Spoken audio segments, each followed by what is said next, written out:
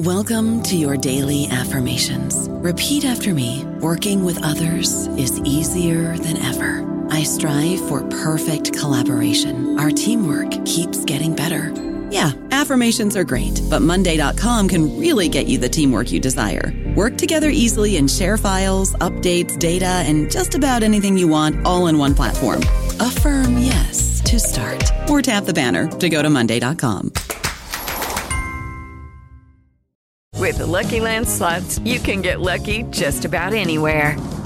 This is your captain speaking. We've got clear runway and the weather's fine, but we're just going to circle up here a while and get lucky. No, nothing like that. It's just these cash prizes add up quick. So I suggest you sit back, keep your tray table upright, and start getting lucky. Play for free at LuckyLandSlots.com. Are you feeling lucky? No purchase necessary. Void where prohibited by law. 18+ terms and conditions apply. See website for details. Welcome to the New Books Network. Hey everyone, and note before we get started, there were some tech mishaps with this podcast. My audio came out a little bit garbled, so I went back and re-recorded some of my questions. So if you do hear any production differences or differences in tone, that's why. It's because I recorded some of these questions again a few days later. But with that, on with the show. Welcome to the Asian Review Books podcast, done in partnership with the New Books Network, where we interview authors writing in, around, and about the Asia-Pacific region. Empires are one of the most common forms of political structure in history, yet no empire is alike. We have our standard view of empire, perhaps the Romans or the China of the Qin and Han dynasties, vast polities that cover numerous different people knit together by strong institutions governed from a political center. But where do, say, the empires at the steppe, like the Xiongnu or the Mongols, fit into our understanding of empire? Or the Portuguese Empire, which got its start as an array of ports and forts in South and Southeast Asia? Or the Manchus, who waltzed into a collapsing Ming China and rapidly reestablished its governing structures, with themselves at the head? These are just a handful of what Thomas Barfield calls exogenous or shadow empires, which grow on the frontiers of larger, wealth-growing polities, in his most recent book, Shadow Empires, an Alternative Imperial History. Shadow empires cannot exist without their hosts, extracting wealth from them, and yet the most successful of them grow to become wealth creators in their own right, becoming what Barfield terms endogenous empires. Thomas Barfield, professor of anthropology at Boston University, his books include Afghanistan, A Cultural and Political History, and The Perilous Frontier, Nomadic Empires in China, 221 BC to AD 1757. Today, Tom and I talk about empires, both the commonly understood kind and their shadow variants, and how we can differentiate between the many different kinds of empires throughout history. So, Tom, thank you for coming on the show today to talk about shadow empires. I want to start by asking about this distinction you make in your book between endogenous empires and exogenous empires. What exactly is at the core of this difference? What makes one different from the other? Well, our usual study of empires, we consider places like Rome, China, Persia. These are empires.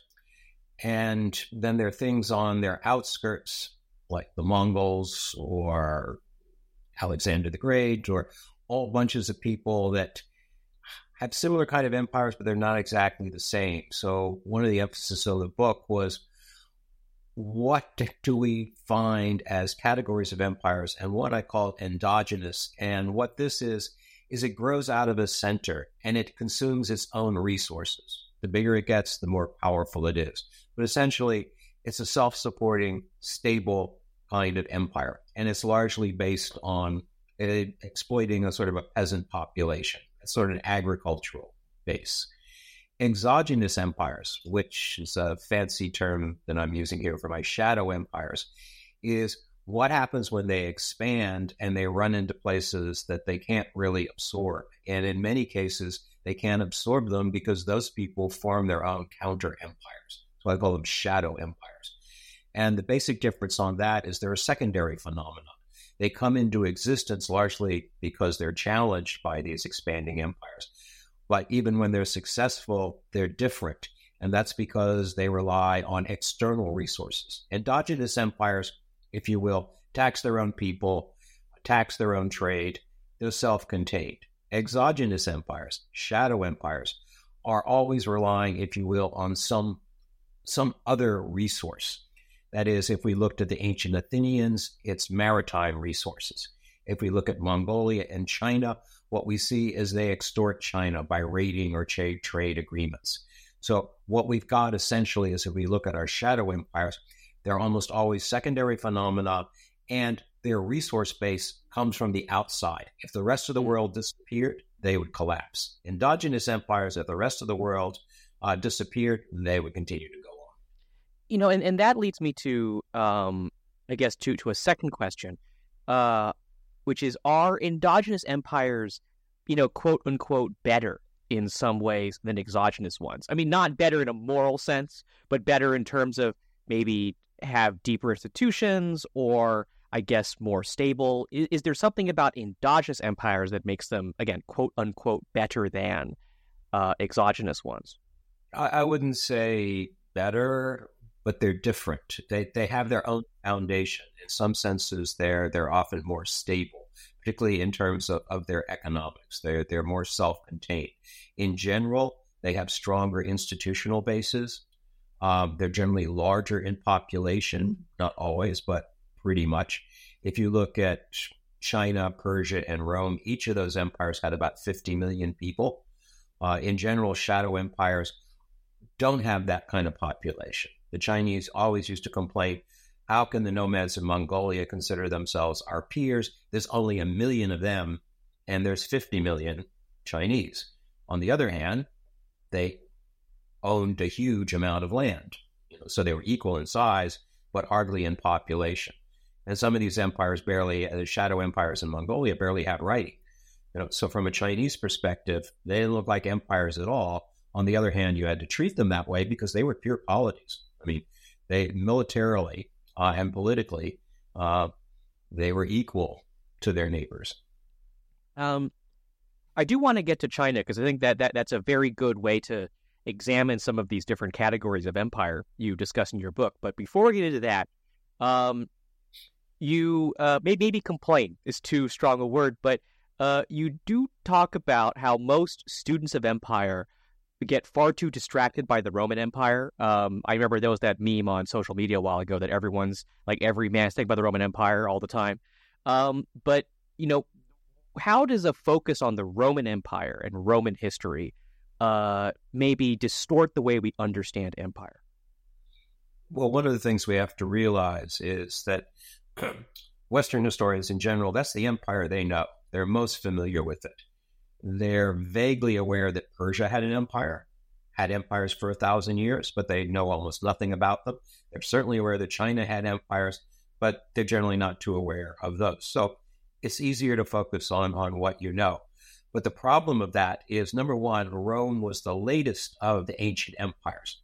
Persia was the first, China was the second, and Rome comes third. All right, so it's comes late, if you will, in the empire game.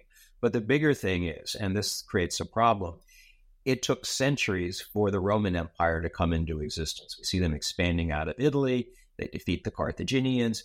It takes them about 2 centuries to become what we would consider an empire and declare themselves an empire under Caesar Augustus. If we look at Persia, we see Persia conquering 5 million square kilometers in the lifetime of 2 rulers, Cyrus the Great and his son Cambyses. If we turn to China, what we see is, during the Warring States period, we see a century of people thinking about establishing an empire, but the Qin dynasty, in conquering China, does it in the lifetime of one emperor, who will become Qin Shi Huangdi. Rome, therefore, when we look at it, we think, wow, it takes a really long time to build an empire, and it takes a long time for its political institutions to come into existence. But if we compare them to other places, Rome is the outlier. The other biggest outlier, too, is when Rome collapses, at least in the West, because it continues as the Eastern Roman Empire down to 1453. When it collapses in the West, the Roman Empire never comes back to Europe. Whereas if we look at Persia or we look at China, empires collapse. The Han dynasty collapses. There's a period of turmoil. There's foreign rule. But the Tang dynasty comes in. An entirely new empire, but looks very similar to the Han dynasty. And in the Persian area, they established their empire first, 550 BC. Alexander the Great takes it out. His successors kind of divide it up. But within a century, the Persians reunite, and literally from 550 BC until around 650 BC, when the Arab Muslims destroy the Sasanian Empire, for 1,000 years, that whole area of Southwest Asia is ruled by an empire. So the whole concept of empires, if we're looking for models of how they work, we should go to the places where they lasted the longest, and when they disappear, they come back. And Rome is not that. Let's talk about China, which gives us multiple versions of empire. Let's start with, first, the Qin dynasty and the Han dynasty, which is one of the three endogenous empires you feature early on in your book. How does Qin Shi Huang build this endogenous empire in China? Well, the interesting thing is we compare it to the Persians. There's no empire. They take it over and they expand it in the lifetime of, as I say, two emperors. And it remains pretty stable after that. So they create an empire and then think about how to organize it. All right. China, it's different. You go back, the Qin state, which will eventually unify China, all the way back to Lord Shang, has advisors that say, if you want to unify China, this is what you've got to do. And every warring state in China thinks it would be a good idea to have a unitary state for China, except each one thinks they should be the one that runs it.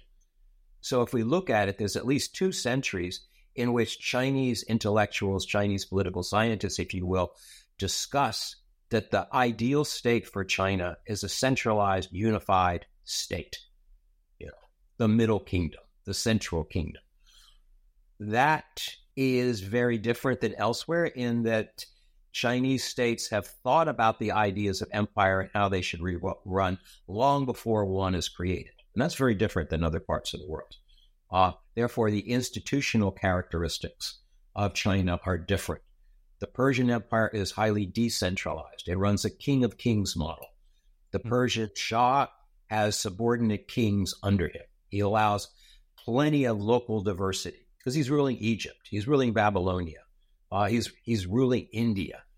Each of those places have different languages, different cultures. In China, they all pretty much, at least in North China, they all share more or less the same culture. And what you're looking at is who's going to be dominant. But the most interesting thing, if we look at the Qin dynasty, it was an outlier. It was a state that turned itself into an army. And the economy was designed to support military expansion. Other Chinese states looked upon it as a bit of an outlier. So it has policies that were excoriated by later Chinese philosophers about breaking down the extended family, about having no hereditary privilege. I mean, it was an unusual state, and it turned out to be one that was highly competent in terms of conquering China. But how long did it last? After the first emperor dies, his son can barely hold on a couple of years. It collapses, and we get the Han dynasty, which is the longest-lived dynasty in Chinese history, because they adapt to, it's one thing to create an empire, it's another thing to rule it. And the Qin dynasty was very good at conquering an empire. Its policies were not very good for holding it together. The Han dynasty dumps the various policies that were unpopular in the Qin and creates a much more stable state. But the two, they're dyads. I mean, the Han dynasty does not unify China. It picks up the pieces in a civil war after the Qin dynasty collapses. But nobody thinks it would be a good idea to go back to the warring states, division of China. Now the belief is, we need one empire. And the question is, who's going to run it? Well, speaking of conquering, later the Mongols take over China as part of their expansion to a worldwide empire. They established the Yuan dynasty, I guess later. But to first start off, what are the characteristics of a steppe empire like the Mongols? And then how did the Mongols change when they took over China and decided to rule China much in the same ways as their, I guess, Chinese predecessors did? Well, you've got to step back because go back to steppe empires. You can start with the Xiongnu, with the Han, then you can look at the Turks with the Han dynasty, then with the Turks and the Tang dynasty. And their deal is you got a bipolar frontier. because native Chinese dynasties see themselves as separate from these horse riding people on the steppe. And they literally wall themselves off. All right. What the nomads do there, the nomads need to defend themselves against aggression from China. But the other thing they do, they have horse riding, they have archery, they have mobile forces. You don't need very many people to be militarily powerful if you have horse cavalry. And so what they do is first raid China to get what they want. But then they very quickly go to the Chinese court and say, if you'd like us to stop war, why don't you pay us? And the officials at court decide, that's a cheaper way to do it. But because the nomads in Mongolia are interested in extorting China, not conquering China, because they wouldn't know how to rule China, and there's not very many of them. So you get an established, eventually symbiotic relationship in which Chinese dynasties pay off the nomads. Indeed, they even turn them into allies. Okay, so it's an extortionate system in which, if you will, the nomads of Mongolia are a bit parasitical on China. Although they become later symbiotic, because if you look at the end of the Han Dynasty, if you look at the end of the Tang Dynasty, what you see is the nomads often come in to protect the dynasty when it's weakened, because that dynasty pays them subsidies. If China collapses, so are their subsidies gone. So it's an irony that Chinese historians will say, gee, the only people loyal to the Han Emperor or the Tang Emperor were these nomads from the steppe. Well, they had a vested interest in being that. Because when China collapsed, so did the nomad empire in Mongolia, because there were no resources coming from China to support it. So you get a vacuum in both. Okay, that's the normal pattern. The Mongols under Genghis Khan start out the same way. Genghis Khan invades North China. That's the Jurchen Qin dynasty at that time. And he extorts them. He says, pay me off, I'll go home. And he does. But these people are not Chinese ruling North China. They're from Manchuria. So they pay him off to go home, but then they build a bigger army and start fighting. For the next 20 years, until 1234, they will be fighting in North China that kind of destroys it. The Mongols end up conquering areas they only intended to extort. At that point, and this is what I say, a shadow empire can become an endogenous empire if it moves out of its zone, if it begins conquering and administering territories. And that's what happens to the Mongols, first in North China. If you'll notice, however, if you look at when the Yuan dynasty is established, it is not established by Genghis Khan. Genghis Khan does not see himself as ruler of China. It is established by his grandson, Kublai Khan, because at that point, he has turned Mongolia into a province of Mongol China. He is ruling from North China. He is ruling from Beijing. But unlike other foreign dynasties, the Mongols do not hire Chinese literati. Instead, they bring in people from Central Asia. They bring in Turks. They bring in Muslims. They have an examination system in which only 1/4 of the positions are available, if you will, to ethnic Han Chinese, sort of an ethnic apartheid system. So the Mongols have to change their mode of governance when they begin to become rulers of China, particularly when they conquer all of China, which in the eyes of Confucian historians, that made them legitimate. They unified China, regardless of where they came from. But the problem is they never ruled China by using Chinese institutions. They adopted some of them, but far from all of them. And the Mongols are the shortest lived of any of your major Chinese dynasties. And when the Ming dynasty begins to pressure them, they do not fight to the last man. They simply leave to Mongolia, and the Ming dynasty takes over. So the Mongols change their own ways of doing things, but it's what I call, they make a transition from being an exogenous empire to an endogenous one. If you're ruling over millions of people, you can't rule on horseback. You have to adopt institutions.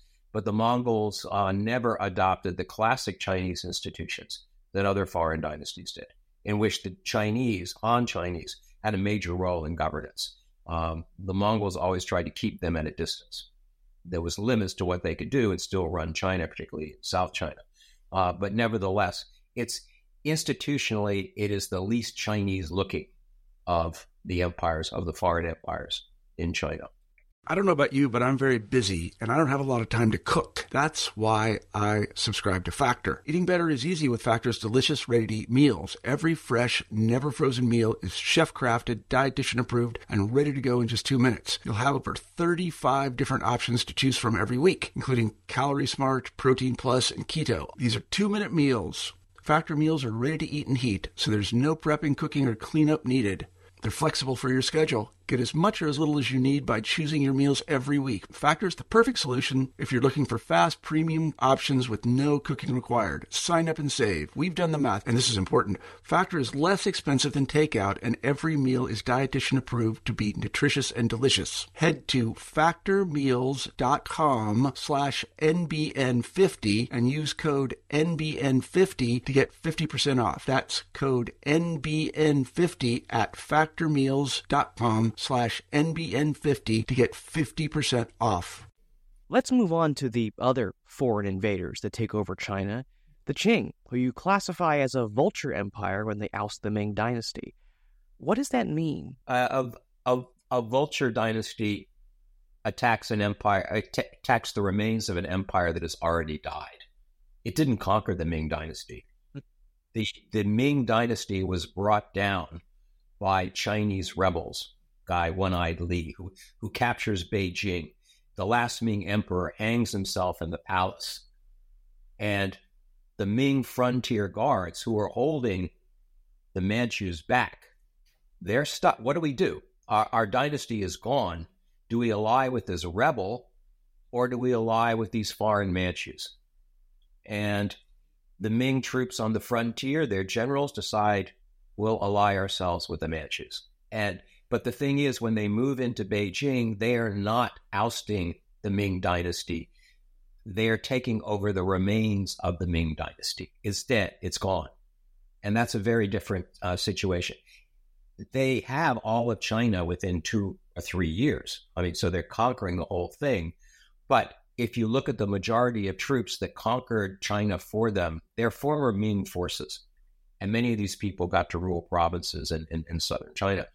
But the difference is, and you can see, every time a dynasty collapses, whether it's the Han dynasty, the Tang dynasty, or the Ming dynasty, the people who come in to pick up the pieces are not the people from Mongolia, they're the people from Manchuria. Because they have experience in ruling frontier Chinese people. They already have some experience with this. They have a great cavalry. And they put things together and take it over. But the difference between them and, if you will, the Han or the Tang or the Ming dynasty is they have a dual organization. They have one set of laws for the people on the frontier, that is the Mongols, the Manchus, and another set for the Han Chinese. As far as they're concerned, it's a multi-ethnic empire of which they run it, of which China is the most populous part.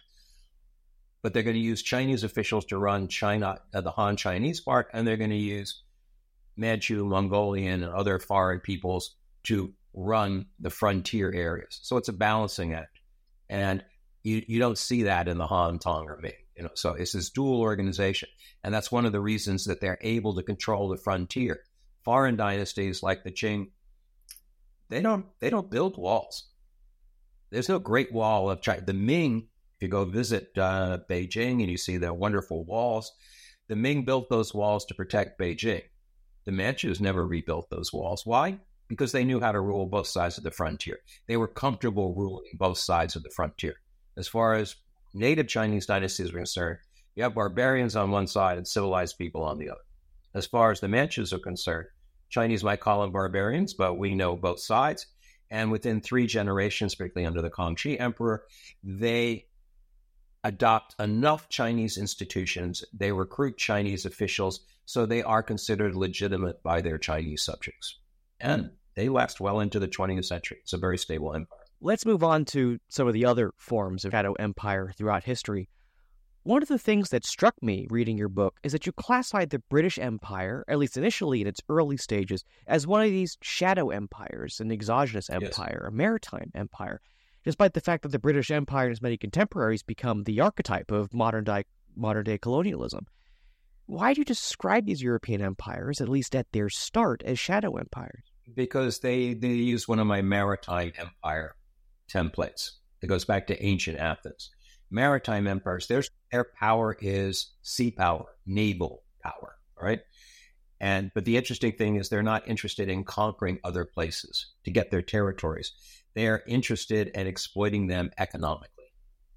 Their wealth, how they pay for their navies, it comes from extorting the economic wealth of territories that they do not control directly. They prefer to control things indirectly. They wish to profit from the exchange of products that they do not necessarily produce themselves. The British may have dominated the tea trade, all right, but they didn't produce the tea themselves, right? But the other thing about maritime empires is they have a very tiny territorial footprint.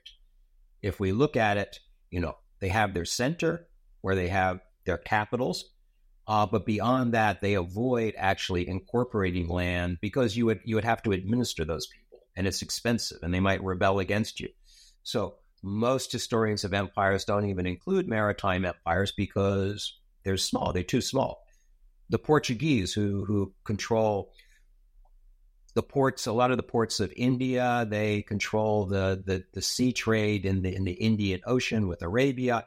What we find is it's dozens of ports all along the Indian Ocean into the South China Sea, but very few Portuguese. They don't need them. The really powerful empires that are there, they say, well, what do we care if these guys are on the coast? So what we find is empires that are focusing almost entirely on trade. And the ancient ones were pretty much in the Mediterranean, but the early modern ones start with the Portuguese, then we get the Dutch, and then we get the British. And what we find, the British in India had an agreement with the Mughal Empire to trade, mostly in Indian textiles, but also to provide sea services. They protected Mughal shipping going on Hajj to Mecca. They protected that from pirates. They protected India from being attacked by other sea powers. But they were vassals of the Mughal Empire, and they saw themselves that way. They only occupied 3 ports. One, sort of Bombay, Madras, and Calcutta. That's really, really tiny. It's only when the Mughal Empire begins falling apart, the death of Aurangzeb, so in the mid-18th century, India begins to fall apart politically, and the British are able to get Bengal at that point. So they own some of the richest provinces in India. But it's interesting, there are very few British there. What they do is essentially subcontract out to Indian princes. They have an army in India that will eventually be bigger than the British army in Britain, but 90% of it is local Indians. So what we find is that the British government is not running this. Who technically is in charge of India? It's a commercial operation, the British East India Company. Now that became sort of a peristatal, that is the English government sort of took it over, but they never got rid of it, not until 1857. So what we find is a very unusual form of empire, unless you understand how maritime empires work.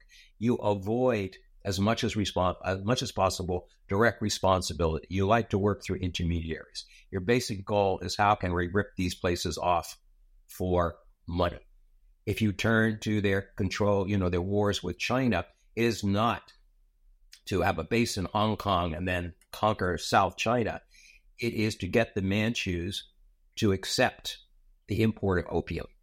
Why? Because the British were paying for tea in silver, and that was draining their treasury. And they said, isn't there anything that we can trade China that is not money? And that turned out to be opium.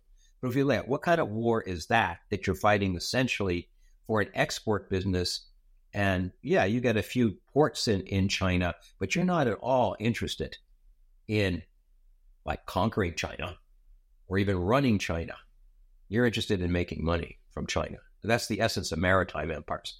The one time the British get into, if you will, territorial control is in North America. But you've got a lot of British going, from Canada down to Georgia, but these people are pretty much on the coast, and the British refuse to accept them as political equals. So we have the American Revolution. The British lose, essentially, their best settler colonial enterprise is lost. 1776, into the 1780s. That's when they switched to India, and they begin focusing much more on how can we make more money from India, which forces them, it's like the Mongols taking over China. They find themselves ruling over more and more of Indian territory until they end up running all of South Asia. But they did not intend to create a territorial empire. And if you look at what they were doing with India, you can see that it keeps its shadow empire structure. Other European empires, if we're looking at it, other parts of the book I talk, traditional empires don't do well with the rise of capitalism. They have a hard time adapting to it. The only type of empire that does do well with capitalism is maritime empires, because they're already money-focused. The ancient Athenians were money-focused. So if we look at the Europeans, they pretty much adopt a maritime empire model for their colonial regimes. Some are different. The French are a little bit more land-oriented than the English or the Dutch or the Portuguese, but they all focus on making money.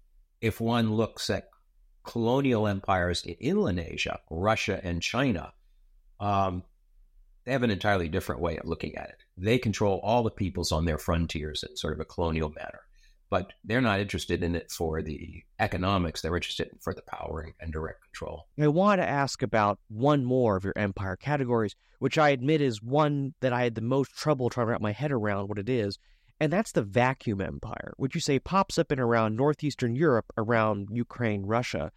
What exactly is a vacuum empire? How's an empire like that come about? Yeah. It's one of the latest. I mean, there is nothing there, let's say before 600-700 AD. It's a bunch of communities, subsistence agriculture, hunters, foragers. There's nothing there. There's no money there. The weather's not very good. Nobody was interested in that area. There were no cities to raid. There was no silver there. There was no gold there. So it's an empty area, largely of people that are minding their own business. One of the things that happens, and this is with the rise of the caliphate, 600s, 700s, is on the border of the caliphate, which is, today's Ukraine, southern Russia, there was a steppe empire. It was actually founded by people who originally came from Mongolia. It was a Turkish empire. And those people realized there's a huge market, particularly in furs, that they trade south to the caliphate. And the caliphate will pay good silver coins for those. So they begin sending people into the forest zone, reorganizing the people there, making them their clients, and they have to pay taxes in furs, beaver furs.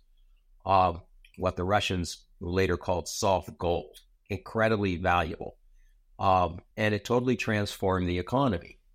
Millions of silver dirhams begin flowing into that area of the forest all the way into the Baltics. That begins to attract outsiders, because the only reason that people came into that region before was it links the Baltic Sea to the Black Sea. That's the Nestor, the Dnieper, the Volga River, those north-south rivers. Suddenly Vikings are there, and it's Vikings who establish a first state, but they do it in combination with the local Slavic elite, Finnish elite. It comes together, but you're creating an empire in a vacuum zone, all right? Nothing was there before. These people, outsiders come in, they take advantage, they work with the local population, and they create an empire. The first one was the Rus, which was established in Kiev. But what we see, the interesting thing about that, and one of the reasons I call it a vacuum, it has no natural center, all right? If you look at Paris or London or even Beijing, these are imperial centers. They keep coming back again and again and again. Yeah.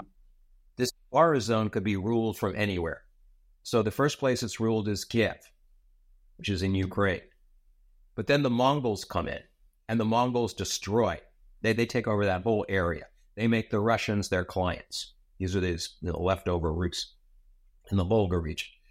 So what happens is, after the Golden Horde begins to decline, we see two new vacuum empires, And the most powerful one initially is the Grand Duchy of Lithuania, which is the largest empire in Europe, but nobody's ever heard of it. But it was made by pagans. Later, they become the Catholic kings of Poland. And their capital is Vilnius. It's not on the coast, but it's near the Baltic. And then they're in rivalry with the rising states. It could be Novgorod, but it turns out Muscovy is the other one. So what we see is power moving from Kiev. Mongols take over. Then there's new vacuum empires. One sort of on the Vilnius side, then to Moscow, and under Peter the Great, it goes to St. Petersburg. That there's no, if you will, it can be anywhere. And that's one of the reasons I call it vacuum empires. I say they're like a neural network. There's no like one brain operating the whole thing.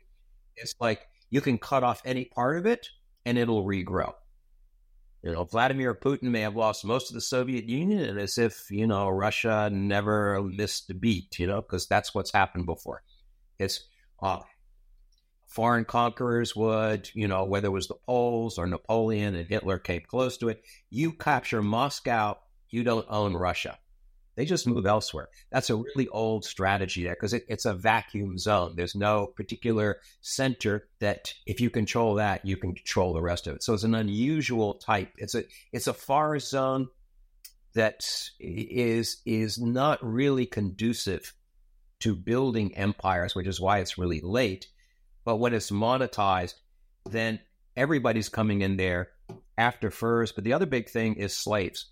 The nomads are attacking Ukraine, southern Russia, even up to the time of Ivan the Terrible. They're just walking off with hundreds of thousands of Russians, which they sell south.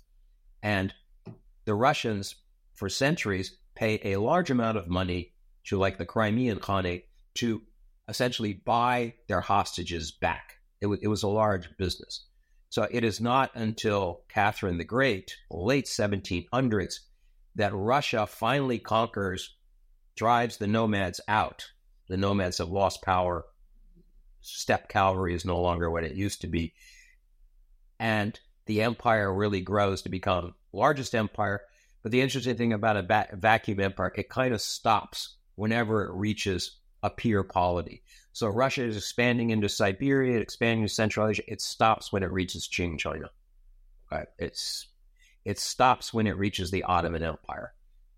It takes over Poland because that was part of Poland, Lithuania, but it stops when it reaches the Habsburg Empire, when it reaches the Germans. When it receives strong opposition, it kind of stops.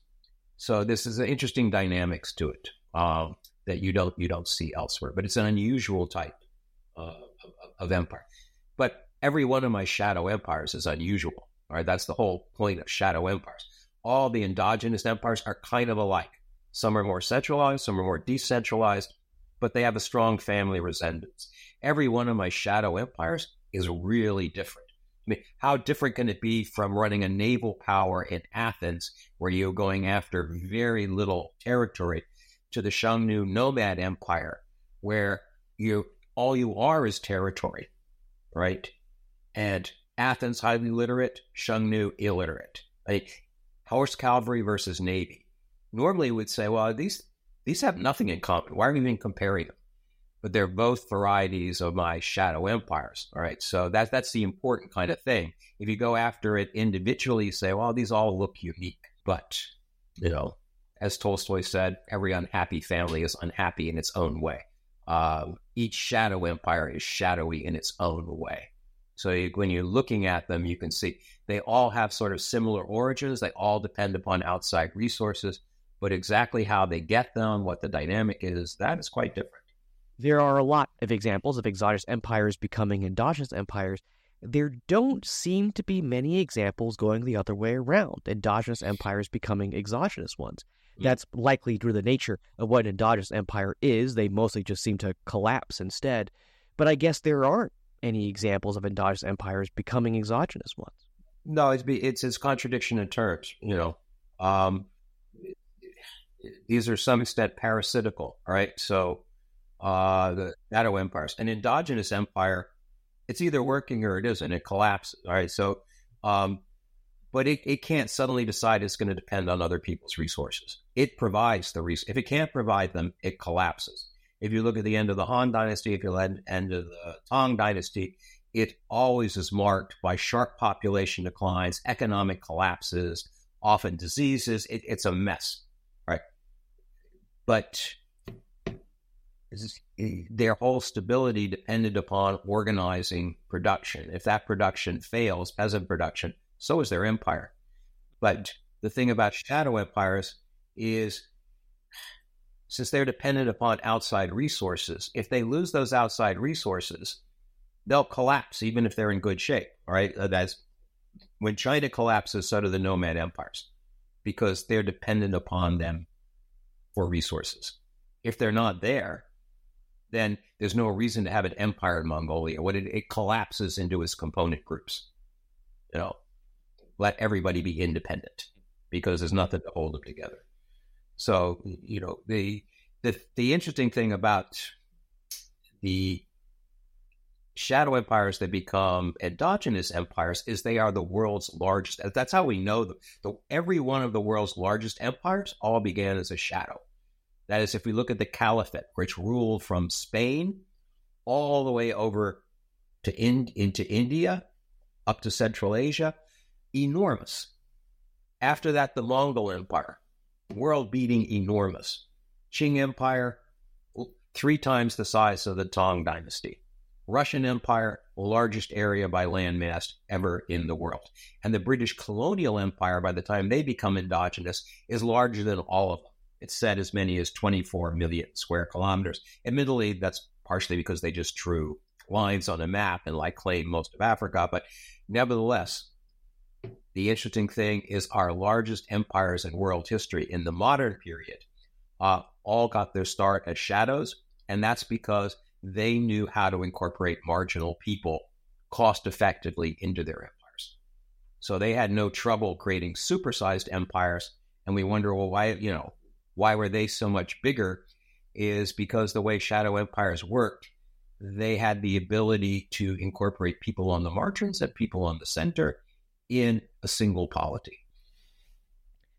I want to end by maybe briefly asking whether we see strains of these kinds of empires, endogenous or exogenous, in today's modern-day powers. I think we do. Almost all these empires disappeared by the end of the First World War. In the 1890s, most of Eurasia is still ruled by empires. By 1920, no, gone. Ottoman Empire, Qing Empire, Russian Empire, Habsburg Empire, all gone. The colonial empires of Britain, of France, of the Dutch, they survive, but only another 20 years. End of the Second World War, they're all gone. And even in the early 20th century, people were happy to call their polities empires. The Empire of Japan, the Third Reich also means empire. Nobody calls, no matter how big you are, nobody calls their place an empire. You call your enemy their empires. We're not empires.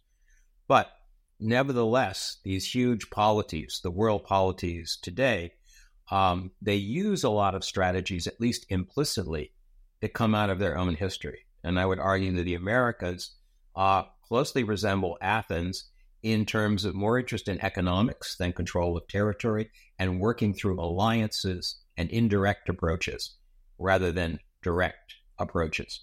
It's a very Athenian kind of style in its foreign relation. It's a very maritime style. China is just the opposite. China has a legacy of different empires to choose from. But Xi Jinping would seem to be fond of the Tang Dynasty right now. But the problem that China faces is this idea of empire is its leader is the ruler of all under heaven. That means China can't understand how the United States works with alliances because China has no friends, right? It's either superior and has tributaries or it has enemies. That is a model that may make you hegemon of East Asia, but is kind of hard to extend to the rest of the world. But it's something that deep in Chinese history, yeah, that's the way you run an empire. And they look at the Americans and say, well, what kind of thing is this? Or I could turn to the EU and how can you have all these sovereign states as part of a single unit? Well, it turns out that the Europeans developed the Holy Roman Empire, one of my empires of nostalgia, which seems not to exist at all, but is highly effective administratively. And the Russians, I would say, they're going back to one of the shadow empires thing is you can't compete economically. You can't compete on the world stage in terms of world-beating inventions. What are you going to do? You go back and focus on your military power. Shadow empires would always focus on what makes you strong, even if you can't do the other thing. So you get to be a pure polity, even if, for example, the Russian economy is smaller than the Korean economy. Korea is 10, and like Russia's 11 or 12. I mean, Korea is 100,000 square kilometers. Russia is what, 18 million square kilometers? It's seemingly what's going on here. But if we look at the models that their rulers are using, they're often implicitly drawing upon these older historical experiences that they have had with these shadow empire strategies. But these are so deeply embedded in their cultural consciousness that they're not even aware that they're doing this. They think this is the natural way to do things. Their rivals in other parts of the world say that's not the natural way to do things, but we don't understand what those people are doing, which allows for misunderstandings because you're working from different operating principles. I think that's a great place to interview with Thomas Barfield, author of Shadow Empires and Alternative Imperial History. Tom, I actually have two final questions for you, which are, where can people find your work? And two, what's next for you? What do you think the next project might be? The book is published by Princeton University Press, so it's available at any fine places stores are sold, online or in your shops. I hope to see it translated into a number of languages. Currently, it's going to be translated in Ukrainian and Turkish. My next project, I have been working for many, many years on Afghanistan, and I've just published a revised second edition of my work, Afghanistan, A Cultural and Political History. So I've had plenty of things to keep me busy. You can follow me, Nicholas Gordon, on Twitter at NickRIGordon. That's NickRIGordon. You can go to AsianReviewBooks.com to find other reviews, essays, interviews, and excerpts. Follow on Twitter at Book Reviews Asia. That's reviews plural. And you can find many more author reviews at the New Books Network at newbooksnetwork.com. We're on all of your podcast apps, Apple Podcasts, Spotify. Rate us, recommend us, share us with your friends to support us interviewing those writing in, around, and about Asia. Next week, join us for an interview with Ben Rothenberg, author of Naomi Osaka, Her Journey to Finding Her Power and Her Voice. But before then, Tom, thank you so much for coming on the show today.